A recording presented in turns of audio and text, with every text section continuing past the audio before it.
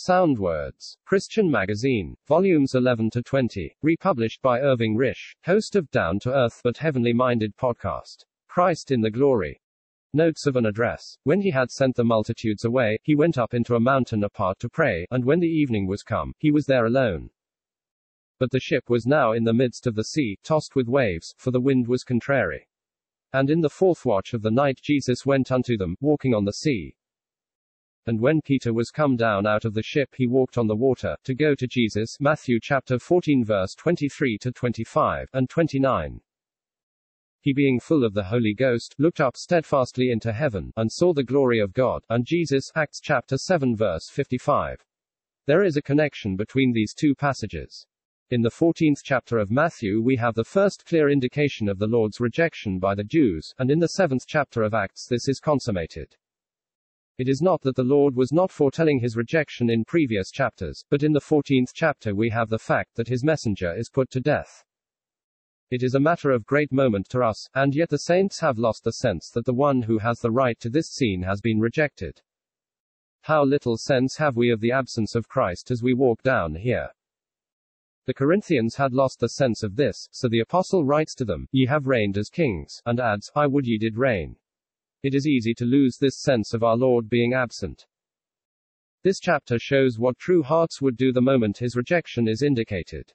What does the Lord do? What course does he observe when rejected? There are two things brought out. First, he goes into the desert, verse 13, and shows that he is unchanged toward the people who need him. His heart is the same. He uses miraculous means for ministering to the needy upon earth. No matter what the world thinks, he must even be cut off, but it is as if he said, "I do not change in my affections to those around me." His heart is ever the same to the poor of the flock. Secondly, if he is unchanged to his people, he is entirely changed to things. He leaves things as he finds them, but he walks above them. He does not change winds. He did it once, but not now. People can see that all goes on in a tumult now, but he does not allay the tumult of the waves, or the fierceness of the winds. He is gone above them all. Where is he? Raised far above all principality and power. Faith learns, thus, his true place preparatory to our finding ourselves in the place of a Peter, a stone in the living building. Faith leaves everything and everyone, ship and all in it, no matter what, even if it seems protection, to join him, and take the place of apparent helplessness, but really that of supreme power. Peter walked on the water. True, he did not do it long, still he did walk as well as Christ for the time. In anticipation of his rejection, we get what characterizes his walk, and the place we should take, and what is opened out to us. In Acts 1, it is said to the disciples, "Why stand ye gazing up into heaven? This same Jesus, which is taken up from you into heaven, shall so come in like manner as ye have seen him go into heaven." He is offered to the Jews as ready to return to the nation. It was not merely that he had been rejected, crucified and slain, but he was offered to come back to the Jews from the glory. God's purpose in grace to Israel was to fulfill the statement of chapter 1, but they refused. They said, "We will not have this man to reign over us." This wonderful offer of God to Israel is deliberately refused, not by the mob, but by the council. What is the course that is now disclosed for the saints of God on earth? It is not a question of his coming back, for he has been palpably rejected. We are not looking for him to come to earth, but we are looking for him in the air. We must remember the condition of things when he comes. When it is to earth he must rule, and he cannot do so over things as they are. Scripture shows the path for the saint, and where his strength lies in the midst of this scene of trial and sorrow, in the place where our Lord is not, where he is rejected. People do not see how this affects them. It is very simple, but we often lose a truth because it is simple. You never find out what a truth is until you practice it, and when you begin to practice it you will find out how utterly powerless you are. Truth is a thing that has life in it, and power in it.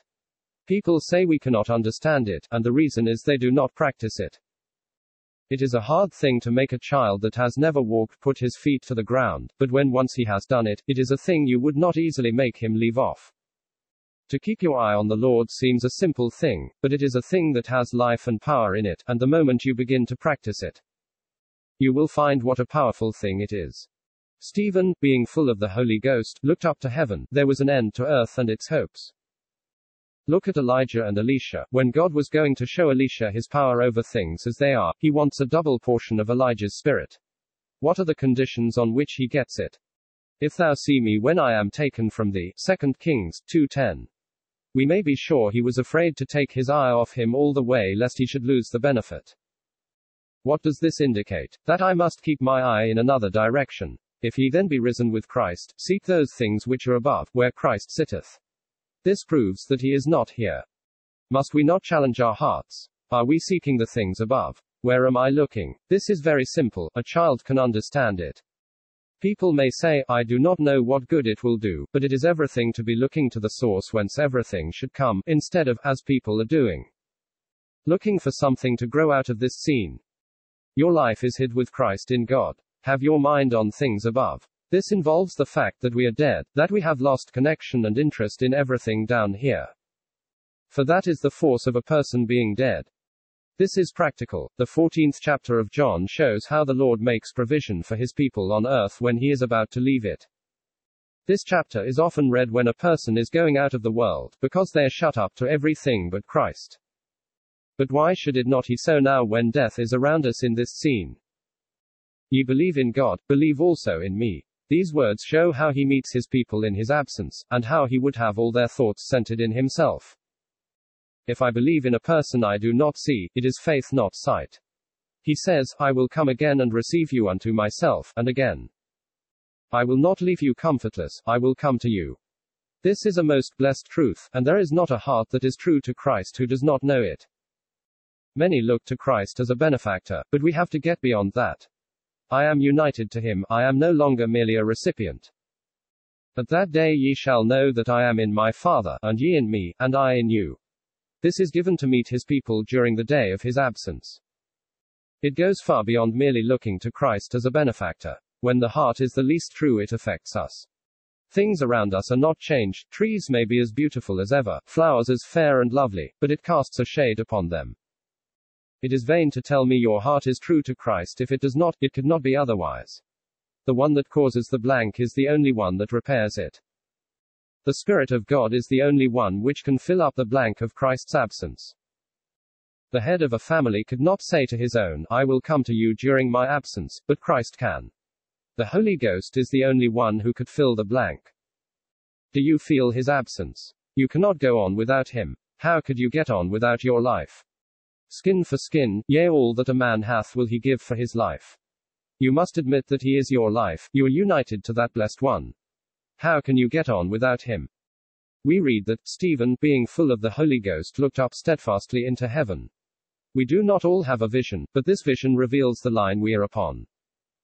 We are not exactly alike in apprehension, but we get here the new order that God is setting forth. He would have us occupied with Christ where Christ is. We see the consistency. God says as it were, you have rejected my Son from the earth, and I am going to take my saints to be with him where he is. In heaven, there must have been a revelation before man could be taken into heaven.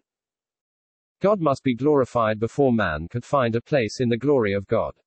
That wonderful verse in John chapter 13, now is the Son of Man glorified, must be accomplished, and that is the cross. The cross has swept away all that is offensive to the eye of God, and then, as Stephen, man can look up steadfastly into heaven, and see the glory of God, and Jesus. Moses could not bear to stand in the sight of the glory of God, nor could Habakkuk, but here was a man who could look straight up into heaven. It is the very beginning of a new order of things in which the apostle says, we all, with open face, beholding, the glory of the Lord. What is the effect?